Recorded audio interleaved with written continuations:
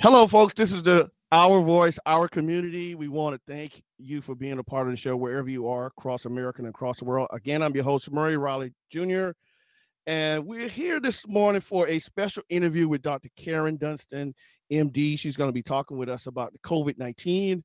And I tell you what, folks, with all the news and information that's coming out about COVID-19, now is a great opportunity for us to have someone explain to us what's going on with this virus, why there are so many fatalities, why are so many people being infected. And so Dr. Dunston is going to help us out with this a little bit and explain some things to us in reference to the COVID-19. We have a bunch of questions for her to we're going to ask her. She's going to give us the answers to the questions. Also, we have a little bit of her background. We're going to share that with you in just a moment. Also, we want to bring you some news this morning from the state of South Carolina. The governor has closed all non-essential businesses to help fight the spread of the coronavirus. As the cases rise, the governor is closing businesses in three categories for 15 days beginning on April 1st. That was yesterday. Entertainment, bowling alleys, nightclubs, arcades, concert halls, theaters, auditoriums, performing arts centers, tourist attractions, including museums, racetracks, indoor children play areas, including daycares. And oh my, the daycare is going to affect a lot of folks. Adult entertainment venues, bingo halls, venues operated by social clubs, athletic facilities and activities, fitness centers and gyms and spas and public pools, spectator sports, events that require shared sporting equipment and public ground equipment. And boy, I know the kids are hurting right now because the park is a place where the kids love to go to, especially with this beautiful weather we're having here. I know the kids are trapped inside. I can understand how they feel at this moment. Close contact service providers like barbershops, hair salons, waxing salons, nail salons, spas, body art facilities, tattoo parlors, tanning salons, massage therapy. This virus is spreading and still growing. McMaster said we have to do everything we can, but not to go too far and destroy the businesses and jobs people are depending on, and all other businesses, unless closed by the orders, remain open. And that would be the essentials like the Walmarts and jobs. These are essentials in the state of South Carolina. McMaster said businesses that are sure if they fall into the non-essential category should contact the South Carolina Chamber of Commerce. Those businesses can remain open until they hear from officials, which should happen within the 24-hour period. And I know the governor is going to have a briefing sometime today, everyone, and that will be uh, the most significant thing when it comes to this. I'm pretty sure Brian Kemp, who's in Georgia, where our guest is from this morning, may do that. He's already closed everything. The stay in place order went out, and so everyone is staying in place in Georgia at this moment. We only have a couple of other states that are far from us who are still not complying with stay-at-home order. And we'll get into this with Dr. Karen in just a moment. We're going to give you a little brief background about her, everyone, and that is she used to deliver babies, but now deliver exceptional wellness for women. I'm a board certified member OBGYN, which over 20 years of experience after discovering effective natural treatments for my own health and issues of obesity and chronic fatigue. I became a fellowship trained in natural medicine. This is the type of medical care called fundamental medicine. It identifies and treats the root causes of diseases with natural measures such as lifestyle change supplements and bioidentical hormones. My treatment process is also holistic as I address not only the physical body, but the energetic body as well. And this is the bio of Dr. Karen. Also, she has a book. It's called Cracking the Bikini Code: Six Secrets to Permanent Weight Loss and Success. And guys, please check this book out. We're going to bring her in right now. Dr. Karen, good morning. Good morning, Murray. How are you doing? Doing wonderful. Glad to have you on. And I tell you what's some news coming from South Carolina, Georgia as well. How do you feel about things as we get ready to start this morning? Well, I think that, with the current pandemic, that we certainly have reason to be concerned. And that means that we need to take the actions that we can take to protect ourselves, make sure we get proper information and educated about what's going on and what actions we need to take, and to protect ourselves and others, and then have faith that we're all going to get through this together if we do what's needed. I don't think there's any reason for panic. I see people at the extreme. Some people are panicking with unreasonable fear, and then Yeah. other people aren't worried at all. And, like the spring breakers on the beach in Florida. And so we really just need to have some sane conversation and education around what's going on and what we need to do. So I'm very optimistic. I am too. I'm holding out optimism and also being very prayerful at this moment because this is one of those moments in time where we need to focus on the information coming from the trained medical experts, coming from everyone who's in the middle of this war, and those who are on the front lines with this, and that would be all of the medical professionals, first responders, and those who are coming in contact with potentially life-threatening virus like this. And I tell you, watching from a television doesn't really give justice to what's going on the ground. I know it doesn't. We hear about celebrities. Chris Cuomo comes up automatically. You hear about others who are separating themselves in quarantine now if once diagnosed with the virus, and so it's been very impactful. Very impactful. What we want to do, we're going to start out with one of the questions. It says, "What exactly is COVID-19 virus, and what illness does it cause?" Dr. Karen. Right. So it's a novel virus, a new virus that was discovered in December of 2019 in Wuhan, China, and had infected a few people initially. And it's in a group of viruses called coronaviruses, and it's somewhat related to things like the Ebola and SARS viruses that have caused some smaller epidemics in the past few years.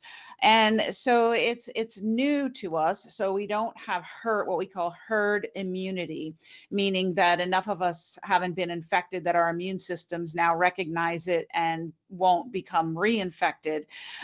So as such, as a global community, we don't have herd immunity, and that means we're all susceptible. Whereas when it comes to the flu, we have a certain degree of herd immunity globally, and then we also have vaccinations, so that not all of us, it's not new to all of us. The problem is that when a virus is new, then we're more susceptible. So it causes an illness that initially some people thought it would be like the influenza, but what we've discovered is that the influenza is really more of an upper respiratory illness. So it affects the sinus cavities, nasal and oropharyngeal, so mouth and throat, and then also gastrointestinal tract, and can cause global febrile illness, body aches and chills. This is more of a lower respiratory infection. So it attacks the throat and the bronchioles that take oxygen down into your lungs and your lungs. And because of that, it's way more serious. It's more of an irritant to you to have your upper respiratory passages infected. It causes lots of mucus and irritation. But when the lung encounters a viral insult like this virus is causing, it can potentiate respiratory distress with shortness of breath, bilateral pneumonias, and you can go into acute respiratory failure. And so the whole nature of how it's attacking and what it's attacking is very different and can cause more severe disease. Wow, wow. I have seen a 3D model on WebMD of COVID-19, and to see how the model is when you can spin it around and you can see how the virus kind of moves down into the lung area, and it's crowding out those spots where you're trying to take in the air, where you're trying to breathe. And I was like, oh my goodness, this thing is, I mean, and it's very congestive. Is that a effect of like having the flu where you kind of get congested and you can't breathe? And it's one of those things that I was just kind of wondering how does one once you kind of have it move down in the area that's critical like your lungs, what is the next thing that could possibly happen to you? Well, the thing is that that's where it has a preference, and there's something about the structure of the virus that it actually hooks onto the cells in a very it's real sticky, right? So you know how super glue is way stickier than Scotch tape. So it's much more sticky. And so when it gets into the lung tissue, it has a greater affinity to hook onto those cells, and it can cause respiratory distress. But I think it's very important for everyone to understand that over 90% of people who are infected with this are going to have a mild illness. They are not going to have shortness of breath. They are not going to have difficulty breathing. They're going to have a mild illness at home as if they had a cold or a mild flu, and they're going to recover fully. So I don't like it. I think that a lot of the news out there is somewhat inflammatory and is scaring people Yes. because they're thinking that, oh, if I get this, I'm going to die. And that is not true. And I really want to dispel that. So I don't want to feed any of that kind of fear mongering. I don't think it does well for your psyche or your health because it affects your cortisol stress hormone when you're so fearful and worried. Oh yes. Um, you know, in a smaller proportion of cases, less than 10%, there will be some degree of breathing difficulty, and people may need assistance with breathing. So because it affects the lower respiratory tract, it's different from the flu. And then it has a couple other differences from the flu that are important. And one is it's what we call infectability. And there's a technical term called R naught, and it's represented by R and 0. And what that means is the likelihood that someone who's infected will infect other people. How many people will they infect? So with the flu, on average, one person who's infected will infect 1 to 1.2 other people. So it's not a huge number. But with this COVID-19, it's 1 to 2 to 3 people. So one person who's infected will infect 2 to 3 people. And so you can see that the spread is more likely to occur rapidly with this virus. And that's probably due to a few different factors. One is the stickiness of the virus. So Hmm. just because you're exposed to it doesn't mean you're going to get sick. So that's something to remember. You could be exposed and not get sick, but because the virus is sticky, it's stickier than the flu, you're more likely to. And then also because the asymptomatic shedding period can be longer than with the flu, it can be 2 to 3 weeks with this virus. So you may feel fine, not be sick at all. You're going about your daily life and don't think you're sick, and then you're infecting people. And with Wow. the flu, you usually get sick within 2 to 3 or 4 days.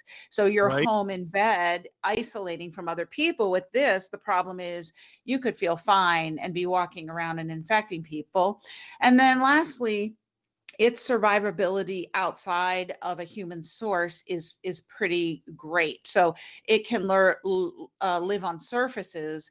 They found for up to 17 days. I don't know if you saw about the cruise ship where the gentleman had the virus and they found it 17 days later. Now, on Mm. cardboard, they found that it doesn't live more than a day. So some people have worried, well, do I need to worry about packages that I'm getting in the mail? Probably not, because it doesn't live very well on cardboard and it doesn't live well on metal. So some surfaces it doesn't live well, but some it can live for a long time. And this is the why we have the call for people to really sanitize surfaces so rapidly, but that's or repeatedly. That's one of the reasons why it's seeming like it has a higher infective rate. My. Dr. Karen, it says, what measures can people take to prevent the infection or mitigate the severity of the infection? So, what are some of the measures that we should be taking? I know one is isolation already. So, what is next after isolation? Well, I want to just emphasize that because I know you're saying it like everybody's doing that. And the truth is, people are not doing that.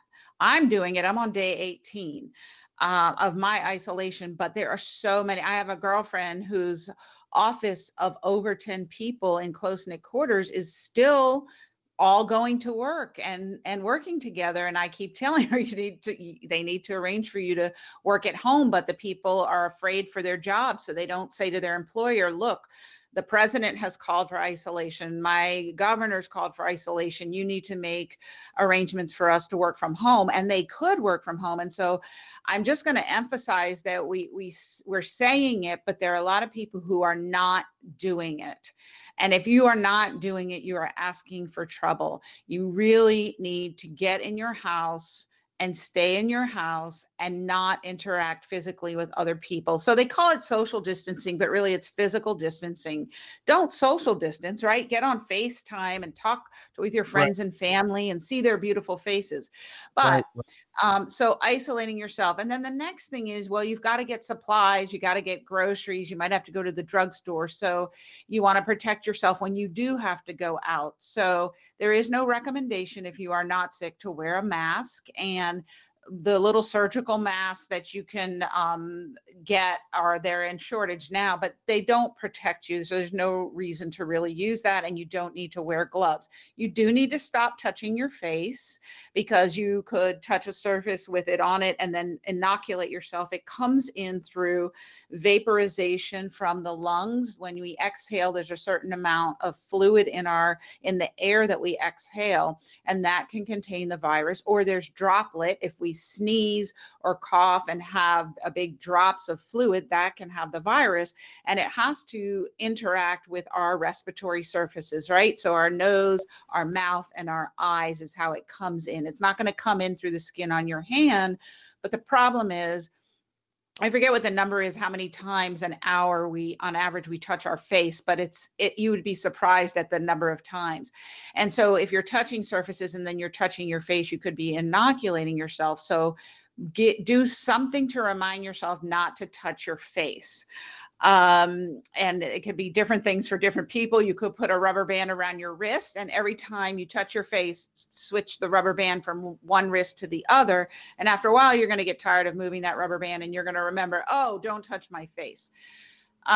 Use hand sanitizer with at least 70% alcohol in it. And if you can't get hand sanitizer because it is backordered in a lot of places, maybe you could get some rubbing alcohol or just plain old drinking alcohol you might have in your house. But hand washing for at least 20 seconds with a soap is just as effective usually as using a hand sanitizer. And, just beware of what you are bringing into your house and touching that could have viral particles on it, and clean it with hand sanitizer or a disinfectant. So I did read an article yesterday that there are some people who are recommending washing your fruits and vegetables very thoroughly. The food itself isn't going to transmit it, but if someone has the virus and they touch it in the supermarket and then you pick it up, it could have it on it, and we don't know how long it could live on the outside of an apple. So take your stuff home and wash it. I have an all natural disinfecting spray, so you could use that. Just be very mindful. It's kind of challenging because you can't see it, and it doesn't leave a color anywhere, Exactly. And so this is something that I'm used to doing from years of doing surgeries and using what we call an antiseptic technique or sterile technique, where you have to be very mindful of, oh, I touched this, I don't want to get germs on that. And so we're always very mindful about what has touched what's sterilized, what's not. And you need to start thinking that way like you're a surgeon. What's clean and what's not, and cleaning whatever you can. And even just disinfecting around your house in case something did get tracked in. It's interesting, they did notice when they're testing healthcare workers that are working in the ICUs where people are very sick and there are high viral counts, they did an analysis of where the virus was being found, and it was mostly in highest counts being found on their shoes. Wow. So yes, right. But So don't they all wear? They do, but they were checking them and finding that when they would leave these areas, their shoes had the highest counts. So Wow. that's something to consider. Maybe you want to start taking your shoes off before you enter your home, or leave them in a front vestibule or something like that. Right. You know, when you think about it, probably the more dependent areas because of gravity are going to have, whether it's respiratory droplet or dirt, you know, what gets dirty is the floor. So it Right. kind of makes sense that it's going to accumulate there. So maybe leave your shoes outside. That's not a CDC recommendation, but that's something I've started doing just with the information. So Oh, good housekeeping techniques, I think, is probably the key to this. And it seemed to me, I was just thinking to myself, most folks who work in a medical position or radioactive position, they have cleaners where they change clothes from. So why don't they change clothes in a clean area, and then depart from the area that's clean or dirty, so to speak, and not that way you can't track it back and forth like that. So don't don't don't we have areas where there's a clean place where you take off all this dirty equipment and then you leave from that area, or however? yeah, so in hospitals, in it's interesting in the surgical suites, where I used to spend a lot of time because I did a lot of surgeries. You change into hospital Mhm. laundered scrubs in a locker room. So you leave your dirty clothes, street clothes in a locker. You change into hospital laundered scrubs in the locker room, and then in the OR suite, it is kept very clean. They have high filtration of the air and special cleansing and disinfecting procedures, and all instruments are sterilized. So there's very high protection for infectious disease. Now, in intensive care units, that's not always the case unless they're attending to patients who are immunocompromised. So, for instance, people receiving bone marrow transplants, and then they go into these isolation rooms with high filtration, and they have lots of protocols where people entering have to put on protective gear to protect the patients. It's only in certain situations, for instance, if a patient has tuberculosis or some other highly communicable disease, that they will start protecting the healthcare workers. So Mhm. usually it's the patients who are being protected, but then you have to look at protecting the healthcare workers. And I think that what it's looking like to me, and of course I'm not in the ICU, so I don't necessarily have firsthand knowledge of this, but I'm speculating, is that they didn't really understand the degree of the level of infectivity of this virus, the virulence of it. And Right. so they were just wearing plain masks, like the surgical masks that tie in the back, and they didn't realize how contagious it was. And so this is why a lot of healthcare workers were getting ill. And now what I'm understanding that they're doing is they're actually wearing in a lot of these ICUs, the practitioners who are working one-on-one with patients, completely protective garb where they're almost in like a space suit that's Yeah. covering everything. I've seen that. Right. And now they're realizing that how much they have to protect themselves, that surgical masks are not sufficient, shoe covers and gloves and a hat. That is not going to do it. So they're wearing this complete protective garb, and hopefully the outcomes will be way better. There is a recommendation if you are sick, and hopefully we'll get to that, and we'll talk about how you need to protect yourself from infecting others as well. Yeah, yeah, yeah, very important. Well, one of the things that I want to do is move into the next question, and it says, if you're sick, to keep from spreading respiratory illness to others, what should you do? All right, great question. So, the first thing to know is that if you feel like you are getting any type of illness, is to talk to your healthcare practitioner, preferably via telemedicine. So, call their office, do not just show up, Right. and tell them you think you're getting sick, and can you set up a consultation virtually, right? So lots of practitioners, including myself, we are talking with patients virtually, so that we're not increasing the spread, so that you can get an assessment. Actually, if you go to the CDC website, they have a checklist of symptoms that you can ask and check your symptoms against. But so for instance, in Georgia and South Carolina, Texas right now, allergy season is upon us. So I've talked to several people who are worried because they've heard about COVID-19, who are having some respiratory symptoms and low-grade fever, and they think, oh my gosh, could I have COVID? And, you have to remember that other illnesses don't stop because this COVID situation is happening. So it could just be allergies. It could be influenza because it is flu season still.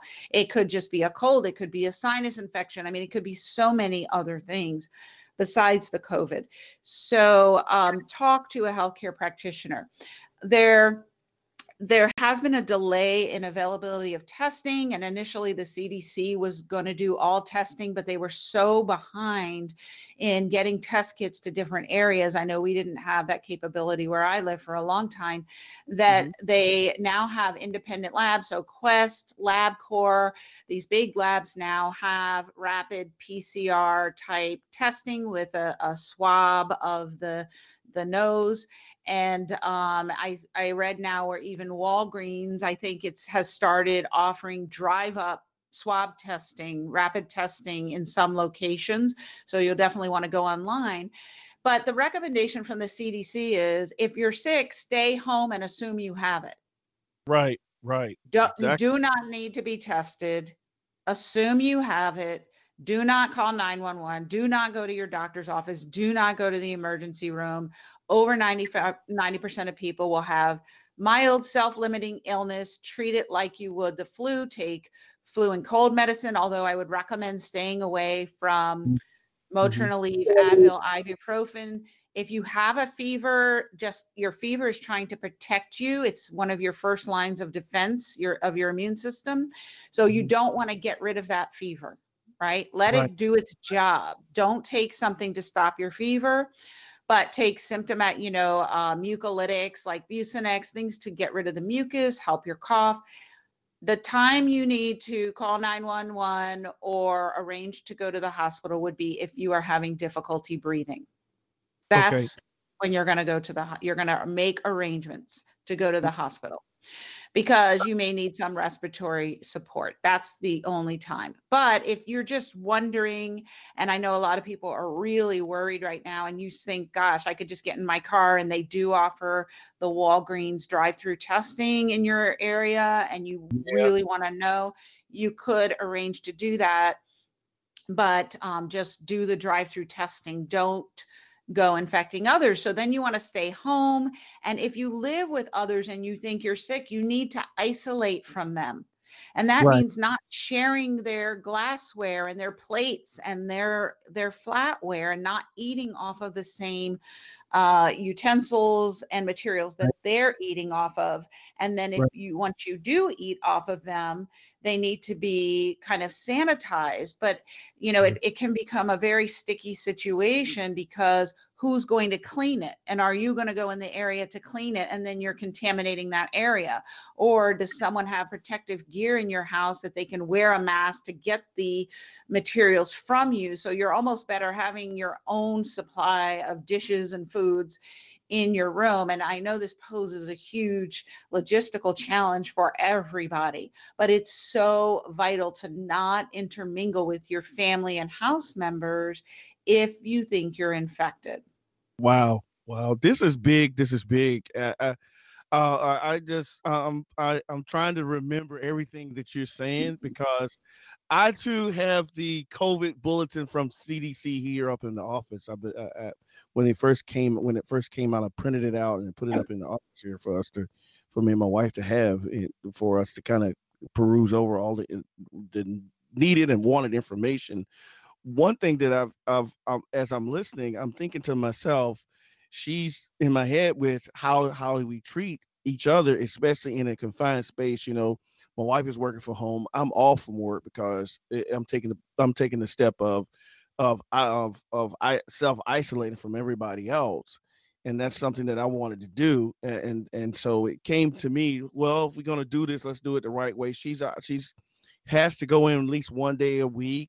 I'm here all the time. So she's back and forth. So I'm here all the time. And so we don't commingle like that because she's going to work from time to time, and then she's in the office, and then I'm away from the office. So when she's back in the office, then I'm away from the office. And when Hmm. I'm in the office, she's out of the office. So we kind of doing this the right way. One thing that you said something that kind of stuck out in my mind too, far as how everyone goes from street to right into surgery, but you have to go through all the protocols to do that. And you said you recommended that most folks leave their shoes outside or in a place where you can leave your shoes outside. I never thought of that. So first thing came to my mind was finding disposable shoe covers, and I don't know where we can find some at this moment, with everyone being in this situation. Dr. Karen, could you explain to me is some of the things that are happening to uh, us psychologically is just hysteria brought on by the media, or are we just overthinking this thing, or should we just continue to do, as you say, follow the protective parameters and make sure we're good? So how do you feel about that? Right. So when I first learned about the virus, I didn't know much about it, and I thought, oh, it's just another flu. And then when I really started investigating it, I guess this is probably over a month ago now, and I realized that no, this wasn't just another flu. It was Right. something different. Mhm. And I started reading some of the stories that would pop up on my phone alerts and seeing the pictures and the celebrities. And I really went down a panic rabbit hole a couple times. And what I realized is a few things. Just like we need to take care of our physical hygiene, we need to take care of our mental, emotional, and spiritual hygiene right now, very Exactly. meticulously.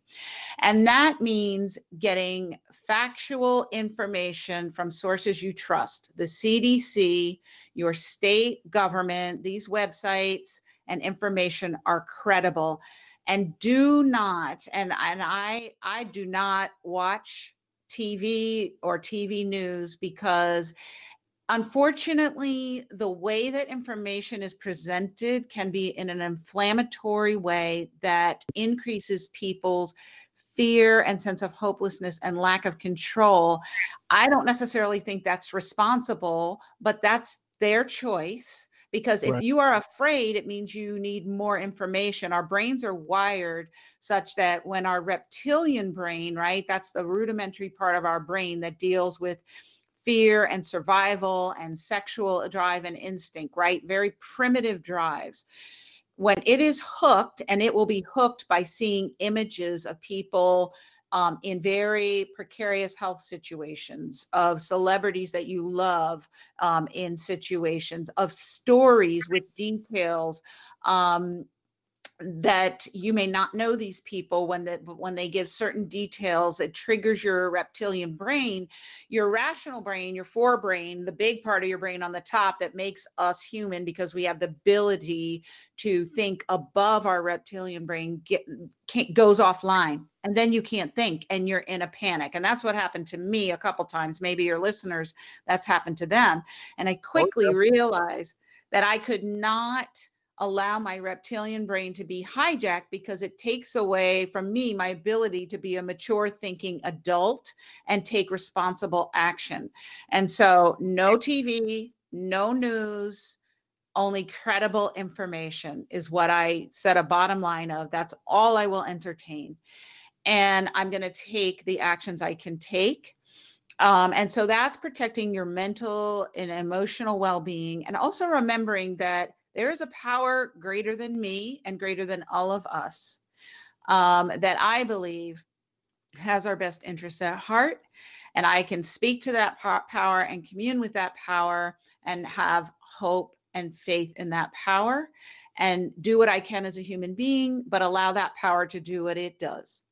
exactly. And so you've got to have mental hygiene on board and really make a conscious choice as to what are you going to do to protect yourself? Because if you listen to everybody give their opinion, Mhm. and you listen to this news program, and the way that even some articles report the information, if you read it, they won't just say there are this many. So for instance, in Italy, they have a population of 60 million people.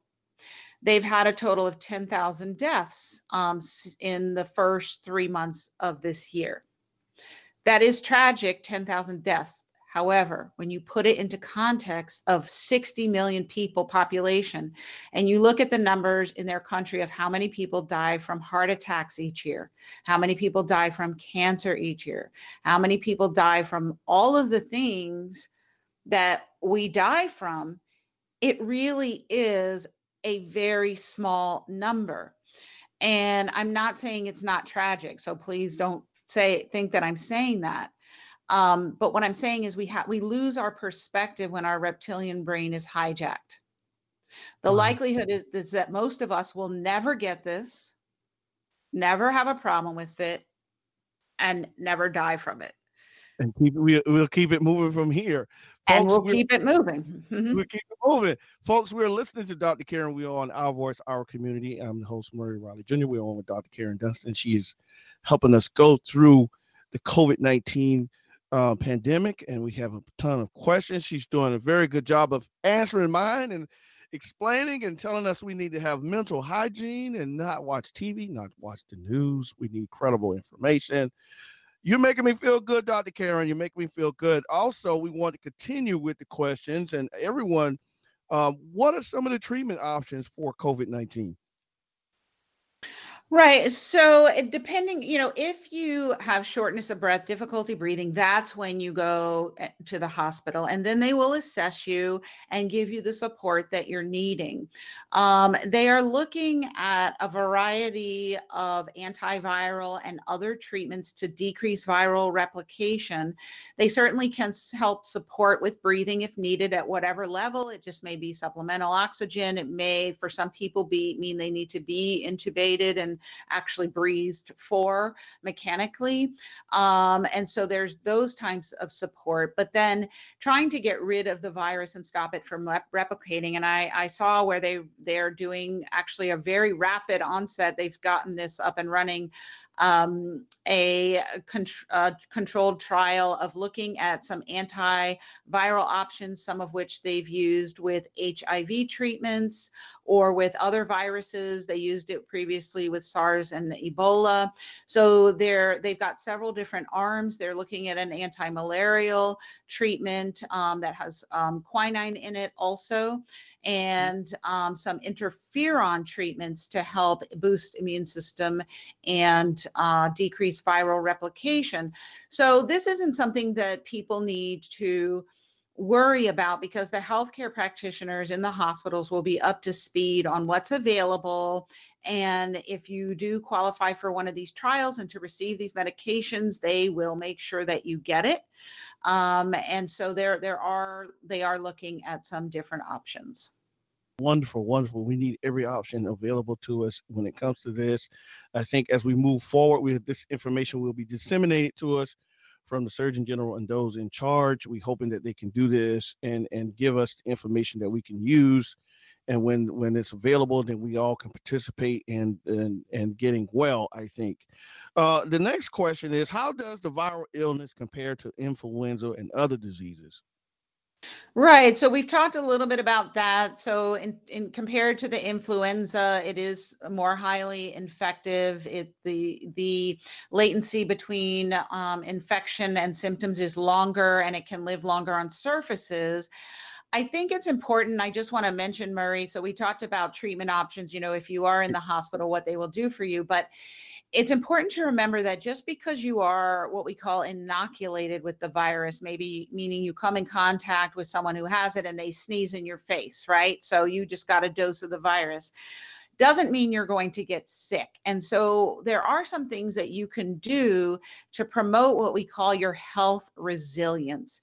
And right now, that's what it's all about. People are home thinking, well, I don't want to get this. How do I prevent myself? So one is preventing from getting inoculated. But next is you want your health to be in the best condition possible, so that if you do get inoculated, your body says, I'm not getting this illness, and handles it. Or that if you do become infected and start exhibiting illness, that it's mild and self-limited, which it will be for over 90% of us. And so that involves things like eating a healthy diet, right? Eating lots of healthy, fresh fruits and vegetables in an unprocessed form so that they look as close to how Mother Nature made them. Lots of your green leafy vegetables and veggies with your phytonutrients. So these all have vitamins, minerals, and nutrients that your body needs to be as healthy as possible. Avoiding highly processed foods, and so processed means the farther it looks from how nature made it, that's processed. Right? So bread is highly processed food. Cereal is highly processed food. Anything that comes in a package on the shelf is highly processed and may contain artificial colorings, flavorings, and chemicals, right? So you don't want those. So eating a Mother Nature based diet is huge. Getting enough sleep, Murray, right? So this is something you can do at home, trying to get at least 7 hours of sleep, if not 8. That helps your body. When your body sleeps, it restores its cells, it detoxifies, it balances hormones, and it helps your immune system to function at its tip-top shape. So sleep, eating well and sleep, getting lots of water. You want to be drinking at least half your body weight in ounces of water a day. So if you weigh 150 pounds, you want to drink 75 ounces of pure, clean water a day, preferably filtered, right? So it's had contaminants removed. You want to be doing that. You want to be getting out in nature. So things are canceled out in groups, but you can go walk in a park. There's a neighborhood near me that has this beautiful lake, and I love to go walk around their lake with my dog several times a day and just being in nature and bathing. They call it forest bathing in the trees and the sun and being around the grass and nature has this healing effect on you. Yeah. And then if you're used to taking a multivitamin or nutrient boosting supplements like vitamin C or D and A, those do help, are proven to help your immune system function.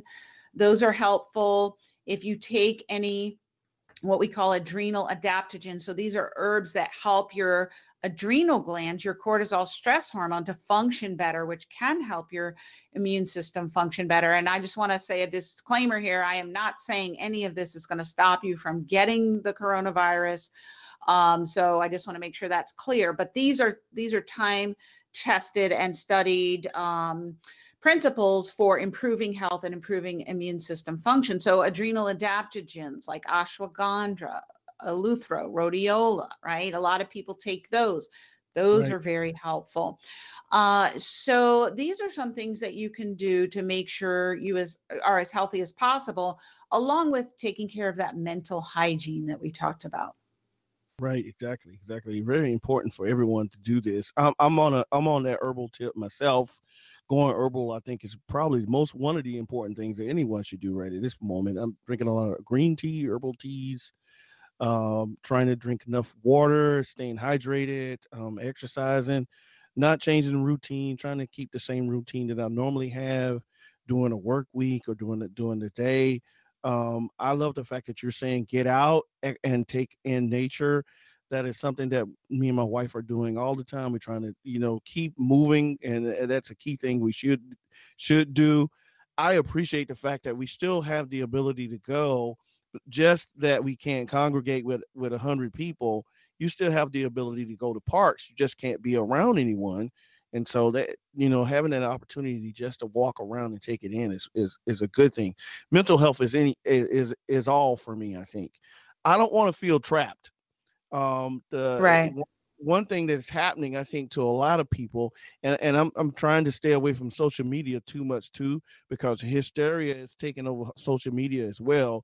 In certain places, not all of social media, but in certain areas, you have hysteria taking place, and I don't want that to happen to myself or to my family members either. But I try to speak plainly to them. I try to keep them calm. There's a lot of God talk now, and everybody is on the God tip, which is fine, but some of it's mixed in with hysteria too. And we have to be careful with that, I think, because what happens is it pushes folks over the edge, and then you have mental breakdown and stuff like that. I don't want to be a party to it because you giving into all of that. I think, Dr. Karen, and it happens a lot to people, especially in the area which we live in the South, where everyone is religious, in practice maybe, and not in practice, but we're in an area where folks think in that manner, not crashing or raining on anyone's parade, because I'm a believer myself. But we have a moment where there is tons of hysteria, and trying to sort out the hysteria for factual information like what you're giving me is helping a whole lot. So when I have to repeat what I'm hearing to other folks, it's factual information and not hysteria. And I think that's what's happening to a lot of us because we are enclosed now. We are away from our normal routines because of what's going on. I think the hysteria is starting to set in on a bunch of folks. And I have friends in New York City, God bless, a bunch of them. And I speak when I need to speak. I stay away when I need to stay away. And I think it's only because of mental wellness at this moment. And when they need me, I'm there. I'm not giving in to the hysteria part of this because it hurts everyone that's involved, I think. And as long as we can stay away from that, I think we're going to be okay. The next question, and I'm gonna jump down because we're at the point where we're an hour into this, and I want to jump down and get into um, uh, the last question is, uh, can a vaccine be developed in a timely manner and that could be effective against coronavirus? Yes, Murray. So they're actually working on a vaccine, but it will probably take 12 to 18 months to actually test it and have it readily available.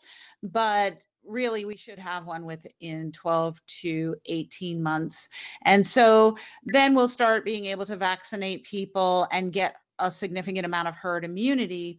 But I think what's really adding to the hysteria is it's the hysteria means your reptilian brain has been hijacked, is what it means. Yeah, exactly. And then your rational adult human brain goes offline. And so, if you are a faithful person, now is the time to prove it to yourself. Yeah. And I heard this great quote Oprah shared the other day from Maya Angelou about hope and fear cannot occupy the same space.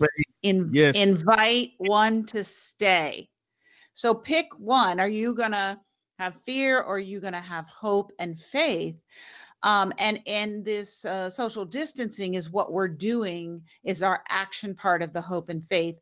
We're taking the actions to slow the spread so that we all don't get sick at the same time, and to protect people who are more fragile in our community. So it's an act of love that we're Exactly. doing this for each other.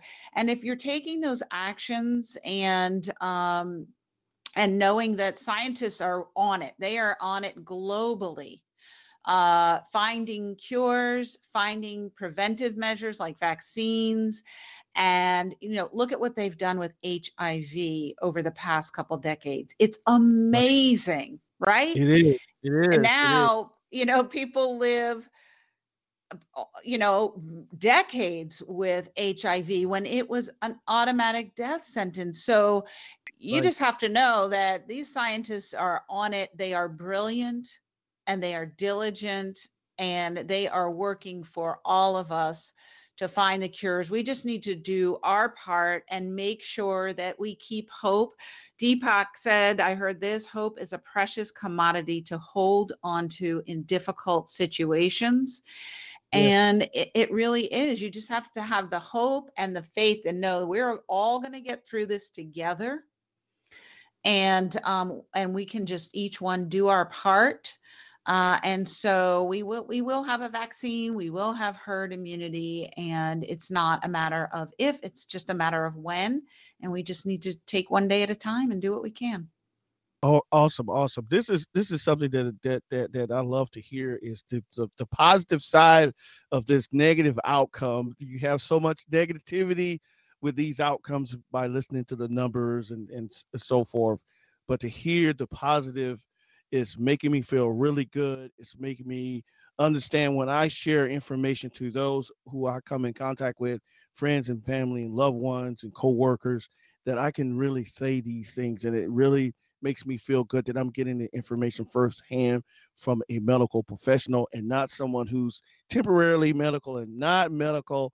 But it's great to hear this. Dr. Karen, I sure do appreciate you stopping by the podcast this morning and sharing with us. How can people get in contact with you, share with you, and you pass on some of this wonderful information that you're passing on to us this morning?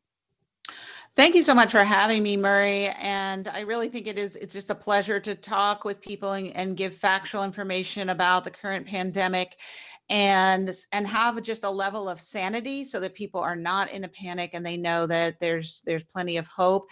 My website, Kyrin Dunston MD, and it's spelled Kyrin and then Dunston DUNSTONMD.com. I'm working on a download that people will be able to download within the next week or so that will give them tips on what they can do for improving their health resilience, because like we talked about, it's all about how resilient your health is in this situation. So you want your body to not have get the illness or not have a severe illness. And so I'm going to have a download that I'll have available in the next week or so, and some resources for people. And that's how they can find out more. I also have a podcast, Her Brilliant Health Revolution, available on iTunes. I have a new episode weekly, and I interview usually a health expert on a topic of interest. So you'll want to check that out as well. Awesome. Hey, folks, are you hearing this? Dr. Karen has her own podcast. Please go to iTunes and check her out. Folks, we're understanding that we have a new slogan: health resilience. Health resilience. I'm gonna use that, Dr. Karen. Okay. Yeah, it's all about health resilience. That's what it's all about now. I'm going to use that one. Thank you so much, because it's important that we have health resilience in this time. We are in a battle, as my pastor can say. We are in a battle for our sanity, and having health resilience is one part of the weapons that I will use in this battle. Dr. Karen, we want to thank you for stopping by the podcast this morning, Our Voice, Our Community, and we hope that you have a wonderful day. And hey, folks, remember, you can come back and listen to this episode on TalkShoe. We are all over the place: iTunes, Spotify, everywhere. You can find this podcast right here, Our Voice, Our Community, right here. Also, we want to thank everyone who has chimed in over the last few days and submitted questions to me, and also asked questions about when the audio is going to be out. We'll do that as soon as possible. We have the audio out soon. And everyone, we want to, whatever you do, stay together, stay in love. Peace.